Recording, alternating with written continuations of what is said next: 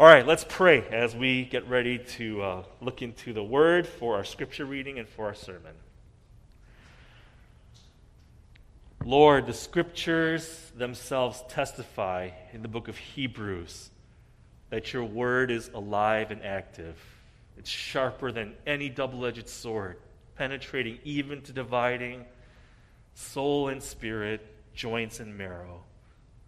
Your word judges the thoughts and attitudes of the heart. As we prepare to receive your word this morning, Father, we ask that you would speak even into our deepest parts. We ask that you would indeed judge the thoughts and attitudes of our hearts. But most of all, we pray that you'd remind us of just how much you love each and every one of us here, each one of us who's listening right now. We pray this in Jesus' name. Amen. All right, if you have your Bibles, please turn with me to the book of Jude. Jude is the second to last book of the Bible, right before Revelation. It's very short, just one chapter long, one of the shortest books in the Bible. And we're going to be looking at the final few verses from verses 17 to the end of the book, verse 25.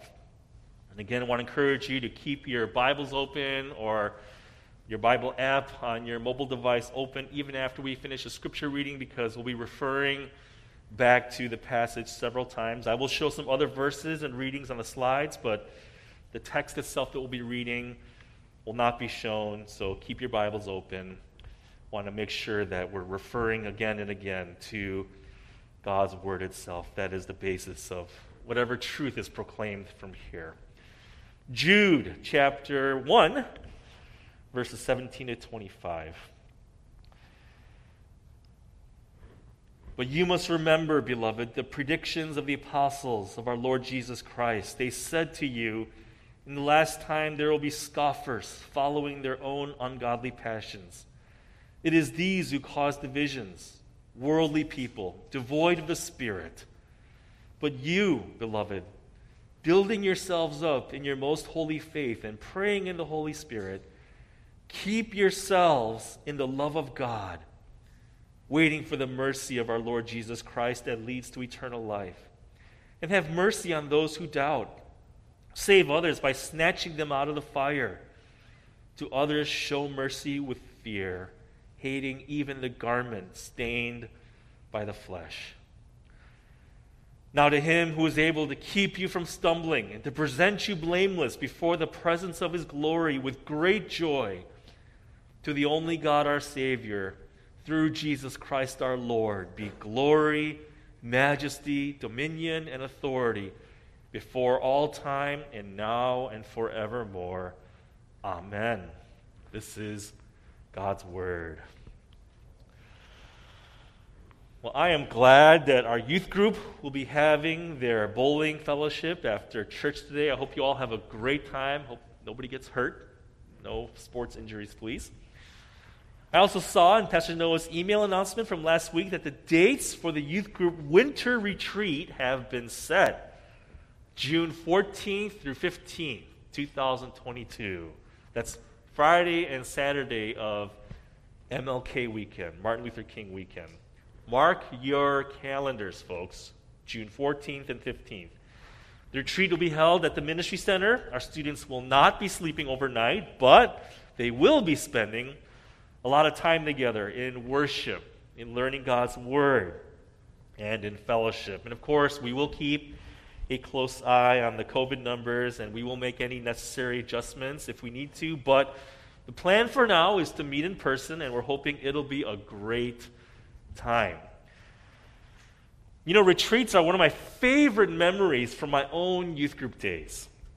And I went to a lot of retreats and a lot of revival meetings back then. And by the way, do our youth group students here even know what revival meetings are? I realized as I was preparing this that they're not nearly as common nowadays as they were back in the day. Well, revival meetings back in the day were kind of like retreats.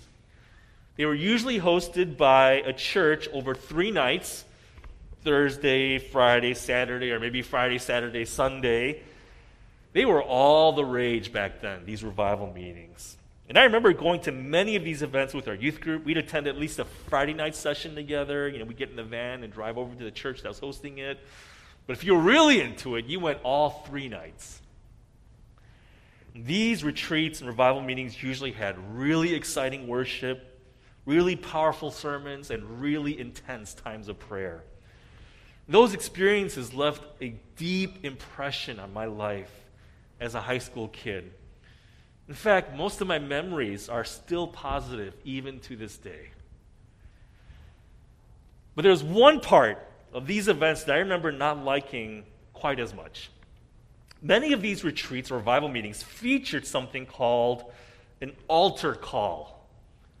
What is that, you might ask? Well, an altar call was when the guest speaker or the pastor would invite anyone who wanted to become a Christian right then and there to identify themselves. Sometimes they'd ask you to silently raise your hand while everybody else was praying with their heads bowed and their eyes closed. And sometimes they'd ask for more. They'd invite you to stand up from where you were and come up to the front so that the speaker or the pastor or one of the other leaders could pray for you. Now, I grew up in a Christian home. And I had been going to church for as long as I could remember. And I'd heard the gospel and even gotten baptized when I was in elementary school. But boy, when I went to these retreats or revival meetings later on, the speakers would often say things like, "You may have been going to church for a long time. Some of you might even be leaders in your youth group. Your parents, your dad might be the pastor. You might be an elder's kid, missionary kid. But that doesn't necessarily mean you're a Christian. Maybe you came to this event last year, and you might have even raised your hand when the speaker asked if you wanted to accept Jesus into your heart." That was the phrase, accept Jesus into your heart. Maybe you raised your hand, and maybe you didn't really mean it back then, but you're sure now. If that's true, I want you to come up to the front. Doesn't matter if you came up last year. Come up to the front, because you need to be absolutely sure that you're saved. And we're talking about your eternal destiny here. I can't remember how many times I raised my hand or went up to the front at those meetings, but I'm pretty sure it was more than once. Like, I got saved many times. As you can guess, many of these retreats and revival meetings were really high on emotions, but the teaching and theology wasn't always the greatest. When I look back now, I know I was a Christian long before I started going to these events. I had believed that Jesus died on the cross to save me, and I genuinely trusted in him as my Savior, and I knew deep down that God loved me. But I just wasn't sure back in those days that God would keep on loving me.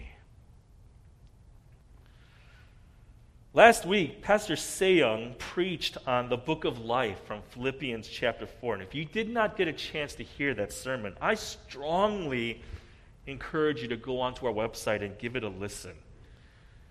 In some ways, today will be the other side of the coin of last week's sermon. Pastor Seyung spoke about our personal experience of knowing that we're saved. Christians often describe this confidence as our assurance of salvation. And I'll be talking about that today as well, but coming from a slightly different angle. You know, I learned about the book of life in my Sunday school days, but by the time I became a youth group student, I used to wonder if God ever thought that he had made a mistake with me. Oh, Brian committed that sin again. He messed up again. That's it. I'm crossing his name off. Now, whether you're one of our youth group students or even among our adults here, if you've ever felt that way, I hope this message will be encouraging for you. We're going to consider 3 topics that Jude brings up in our passage today. First, we're going to look at the reminder. Secondly, we'll talk about the directives. And then third and last, we'll finish with the promise. So we have the reminder, the directives, and the promise. Okay, let's start with the reminder. Now, if you have your Bible still open, which I hope you do, or your apps open, If you look with me at verse 17, we'll see that Jude gives an important reminder to his readers. In verses 17 and 18, he says, "But you must remember, beloved, the predictions of the apostles of our Lord Jesus Christ. They said to you, in the last time there will be scoffers following their own ungodly passions." Now, if you heard the previous two sermons in this mini-series on this short book, then you're probably aware that one of the reasons Jude wrote this letter was to warn these churches about a serious threat. We saw this in the opening paragraph after his greeting. Back in verses 3 and 4, again, if you have your Bibles open, in verses 3 and 4, he wrote, "Beloved, although I was very eager to write to you about our common salvation, I found it necessary to write, appealing to you to contend for the faith that was once for all delivered to the saints. For certain people have crept in unnoticed, who long ago were designated for this condemnation. Ungodly people who pervert the grace of our God into sensuality and deny our only Master and Lord, Jesus Christ." Now, Jude here was sounding the alarm to warn his readers about the threat of false teaching. He mentioned some folks who had apparently crept into these churches and they were not part of the fellowship. In fact, according to verse 12, if you look there, these folks were even participating in the church's love feasts. You might see that phrase there in verse 12, and many scholars believe those words, love feast, refers to the sacrament of communion. So these false teachers were participating in communion. They claimed to be Christians. But their everyday lives told a different story. Back in verse 4, Jude described these so-called believers as ungodly people who pervert the grace of our God into sensuality and deny our only Master and Lord, Jesus Christ. What these false teachers were saying was, well, Christians are saved by grace, so that means we can live however we want. Our salvation, in other words, gives us a blank check to do whatever we'd like, including even sinning in horrible ways. Now, the fancy theological term for this kind of thinking is called antinomianism. That sounds like a complicated word, but that word, antinomianism, literally means anti or against lawism. Antinomianism is the exact opposite of the other error that Christians often make, what we call legalism. Legalism says we must obey God's law so that he will accept us. But antinomianism says God's law is totally irrelevant for the Christian life. If legalism says that God's law means everything, antinomianism says that God's law means nothing. Both of these attitudes miss the mark. R.C. Sproul, a theologian and author, gets it right when he writes, "We are saved by faith alone, apart from works. However, all believers grow in faith by keeping God's holy commands, not to gain God's favor, but out of loving gratitude for the grace already bestowed on them through the work of Christ." Evidently, the false teachers in Jude's day did not hold to this view, and so Jude wrote this letter to warn these churches to be on the lookout.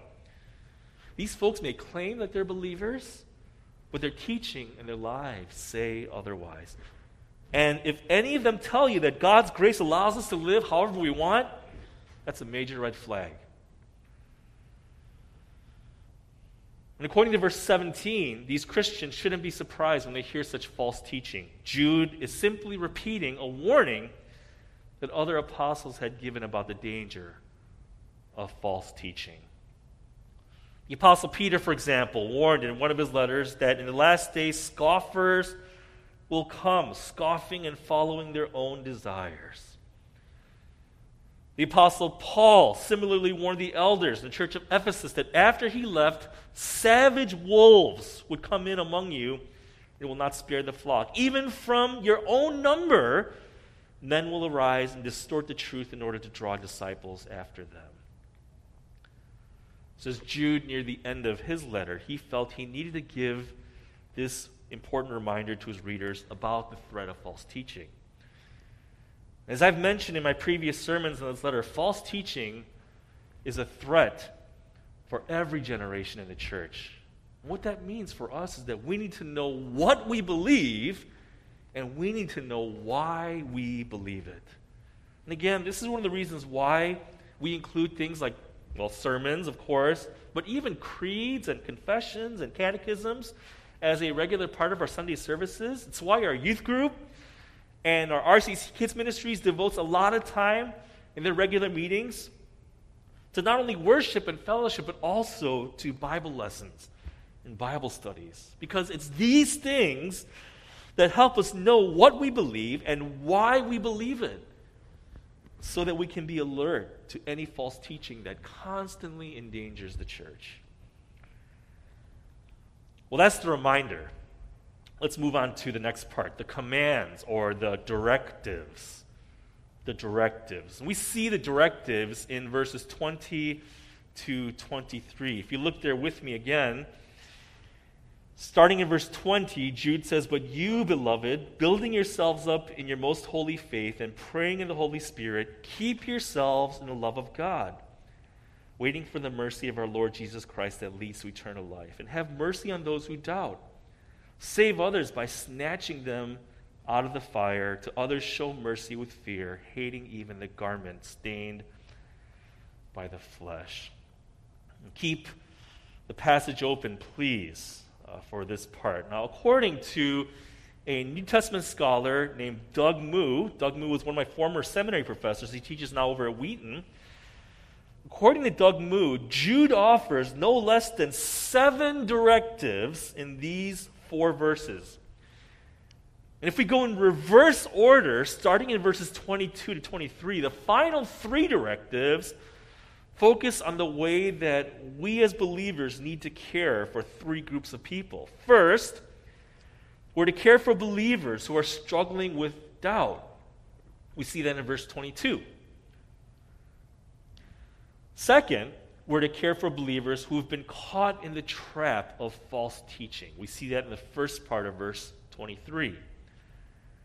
And third, and last, the final directive, we're to care even for the false teachers themselves. We see that in the second half of verse 23. And some of us might be puzzled by that strange phrase at the end of the verse there, hating even the garment stained by the flesh.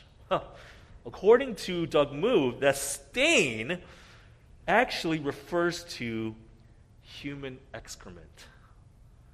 I'm talking about the stuff that we see in the toilet after we're finished doing our business. And some of us might be shocked that graphic language like that shows up in the Bible, but I think that's the point. The point here is that false teaching isn't just dangerous, false teaching actually disgusts God. In his commentary, Doug Moo writes, "The false teachers are producing teaching and behavior that is offensive to God." And Jude is saying here it should be equally offensive to believers. They should naturally hate such conduct. Even then, as they act in mercy toward those who have fallen, praying that the Lord may bring them back, they must not overlook in any way the terrible and destructive behavior these people are engaged in. Now again, we're going in reverse order with these directives. We started with the final 3, so let's move on to the first 4. What are the first 4 directives? Well, according to verse 20, we're to build ourselves up in the most holy faith. That's directive number 1. Second, we're to pray in the Holy Spirit. We see that from the second part of verse 20. Third, we're to keep ourselves in the love of God. That comes from the first part of verse 21. And fourth, we're to keep waiting for the mercy of our Lord Jesus Christ that leads to eternal life. We see that in the second half of verse 21. So we're to build ourselves up in the faith, we're to pray in the Spirit, keep ourselves in God's love, and wait for the mercy of Christ that leads to eternal life. In some ways, these 4 directives can be summed up with Pastor Seong's encouragement to us in his sermon last week. Keep calm and carry on. Y'all remember hearing that? Keep calm and carry on. In other words, we simply need to continue practicing the habits and disciplines that allow us to grow in our faith and in our knowledge of God. This isn't spiritual rocket science. This is what we call sanctified common sense. And the thing is, all true believers will do this over the long haul. We may stumble, we may even take a few steps backward here and there, but our lifelong journey will reveal an overall pattern of following these directives in increasing measure.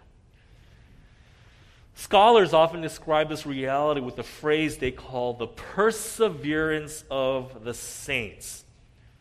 A theologian named Wayne Grudem gives a helpful definition of this doctrine. He writes, the perseverance of the saints means that all those who are truly born again will be kept by God's power and will persevere as Christians until the end of their lives, and that only those who persevere until the end have been truly born again. Now, to repeat what I said earlier, all true Christians will follow these first four directives in our passage over the long haul. All true Christians will build themselves up in the faith. All true Christians will pray in the Spirit. All true Christians will keep themselves in God's love. And all true Christians will wait patiently for Jesus to return and bring the gift of eternal life. Now, again, we can expect to experience dry seasons or wilderness periods where we may not live out these directives consistently. And maybe some of us are going through that right now, especially with this pandemic season.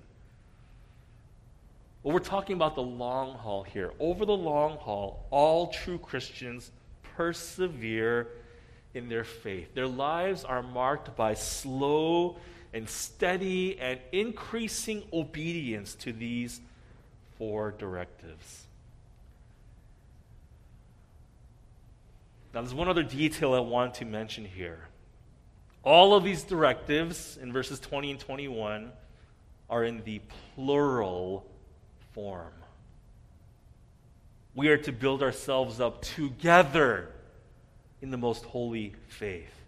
We are to pray together in the Spirit. We are to keep ourselves in God's love together, and we're to wait together for the mercy of Christ that will be ours in fullness when Jesus comes back.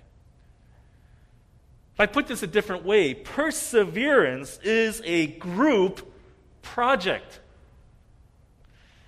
If we really want to keep calm and carry on, we'll need the encouragement of our fellow brothers and sisters in Christ. You know, the reason I bring this up is because even now, when I look at who's here, we actually have quite a good turnout today. It's great to see you all here in person. But we still have so many friends who aren't with us. You know, I know some of us have made the difficult decision to stay home and join us online because you're trying to be extra careful with this pandemic, and that's your way of loving us, and we thank you for that. And I know some of us are also choosing to stay home because maybe we have kids who are too young to get vaccinated. Again, we understand and respect your decision.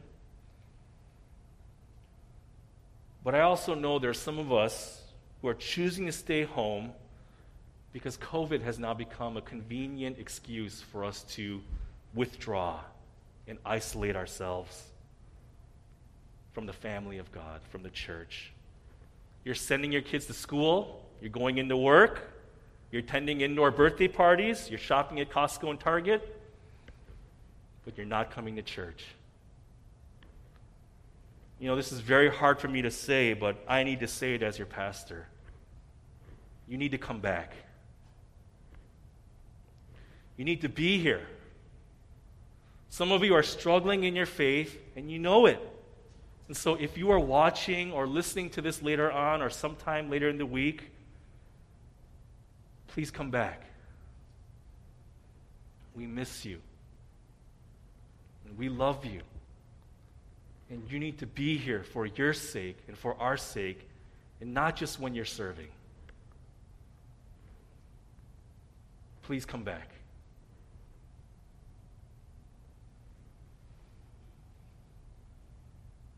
perseverance is a group project. We need you, and you need us if we're all going to keep calm and carry on. Well, we looked at the reminder, we've looked at the directives. Let's finish with the promise. The promise. You know, one of the interesting details about this short letter is the way that Jude seems to teach two opposing realities at the same time. If we look, for example, at the very beginning in verse 1, Jude starts with a greeting that was pretty common for many letters in the New Testament. It says, Jude, a servant of Christ and brother of James, to those who are called, beloved in God the Father, and kept for Jesus Christ. Now that phrase at the end there, kept for Jesus Christ, that seems to state a fact or reality. Genuine believers are those who are loved by God and kept for Jesus. Now, if we wanted a better idea of what Jude has in mind when he says that true Christians are kept for Jesus, we could say that they are guarded or they are protected or preserved by him or for him. But if that's true, then why does Jude give that directive later in verse 21 when he tells us that we should keep ourselves in the love of God? So we're kept for Jesus Christ, verse 2, but we should keep ourselves in the love of God, verse 21.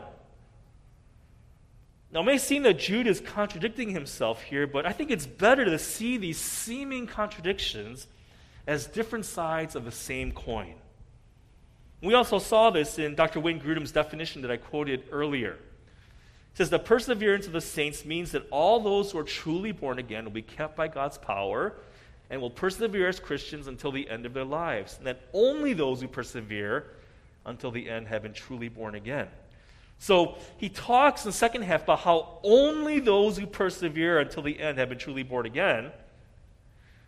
But before he says that, he mentions very clearly that all those who are truly born again will be kept by God's power. If I put it more simply, we need to do all we can to hold on to God. And again, perseverance is a group project. But as the weeks and as the months and as the years go by, we'll realize sooner or later that the only reason we've been holding on to God is because He's been holding on to us. And His grip is much stronger than ours. Any parent of a young child has experienced this, whether it's just this past week he experienced it, or maybe sometime this past year, or maybe it was 10 to 20 years ago or longer. But you remember what it was like. You might have been carrying your kid in your arms as you were walking somewhere, or maybe you were holding his or her hand as you went into the water together at the kiddie pool or at the beach. At some point, you felt their little hands holding on to you more tightly because they were nervous that they might slip or fall. They got scared. But we knew, you knew, that would never happen because you were holding on to them. And you knew they were safe in your arms. And that's exactly the point that Jude makes in the final verses of his letter. If he started in the beginning by reminding his readers that we're kept for Jesus Christ in verse 1, he wants to end with the same reminder in this beautiful doxology that we read in verses 24 and 25. If you look there with me, he says, "Now to him who is able to keep you from stumbling and to present you blameless before the presence of his glory with great joy, to the only God our Savior, through Jesus Christ our Lord, be glory, majesty, dominion, and authority before all time, now and forever. Amen." Now again, we may experience those slumps here and there. We might be going through some tough life circumstances. And God may seem like He's far away, and we may have chosen to isolate ourselves from our church community. And maybe we're even trapped by a habitual sin that has left us in a state of despair. The Westminster Confession of Faith describes these slumps as falling into grievous sins and for a time continuing in them. And during these slumps, we may even experience God's temporary displeasure as we grieve His Holy Spirit. We even sense that some measure of His graces and comforts have been taken away from us. But the three most important words in all of this is for a time. It's only a season. And it may even be a prolonged season, but a season does not define your life. At some point, you realize you are like Peter and not Judas, because you eventually come back. And when you come back, you also realize that Jesus never let you go. As verse 24 in our passage promises, He will keep you from stumbling, and He will present you blameless before the presence of His glory with great joy. In other words, you never have to worry that He will cross your name out of the book of life.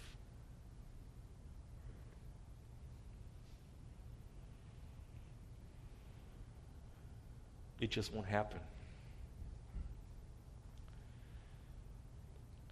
I mentioned in a previous sermon that Jude was one of Jesus' half-brothers, like Jesus' other and perhaps more famous half-brother, James. Jude did not become a believer himself until after the resurrection. But he had to have been familiar with many of Jesus' teachings. And one of Jesus' most comforting teachings comes from His promise that we read in John chapter 6, verse 37, where He says, "All that the Father gives me will come to me, and whoever comes to me, I will never cast out."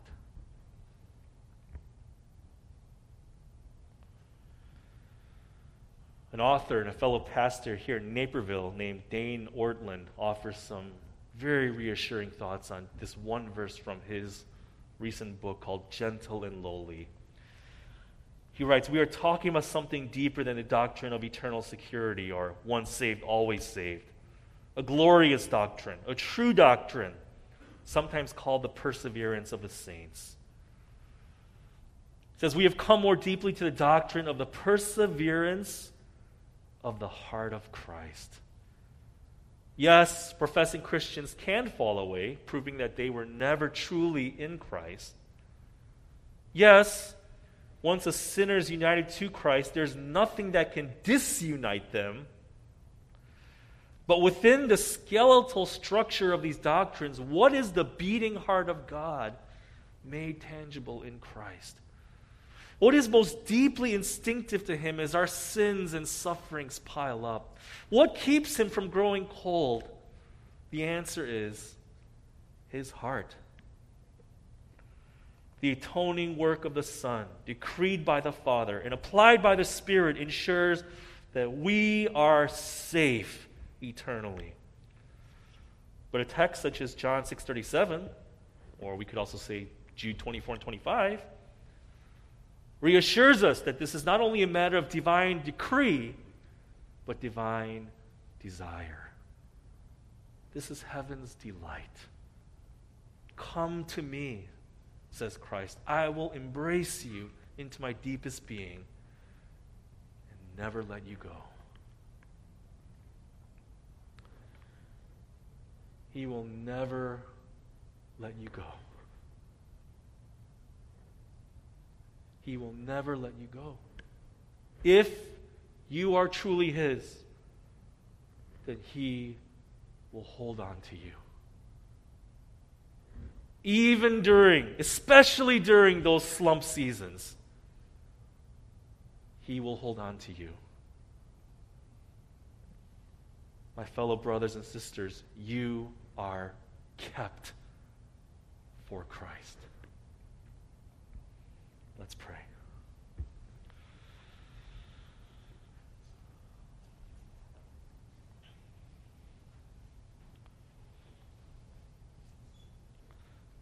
Lord, we are thankful for this reminder that this isn't just a truth or a doctrine or a reality that we're talking about here, as glorious as it is,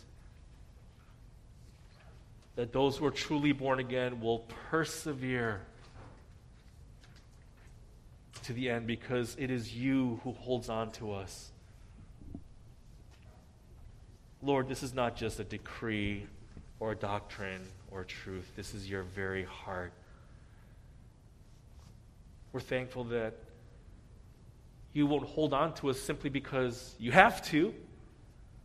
You won't hold on to us simply because, well, that's what you said you do and you want to keep your word.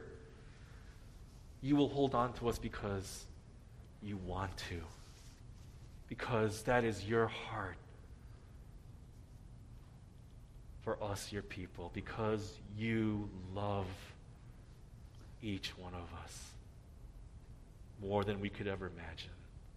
So, what else can we say but thank you, Lord? What else can we do but rest in that great hope? And what else can we pray but, God, help us by your Spirit, by your grace, to live out these directives, to build ourselves up in the faith, to pray in your Spirit, to keep ourselves in your love.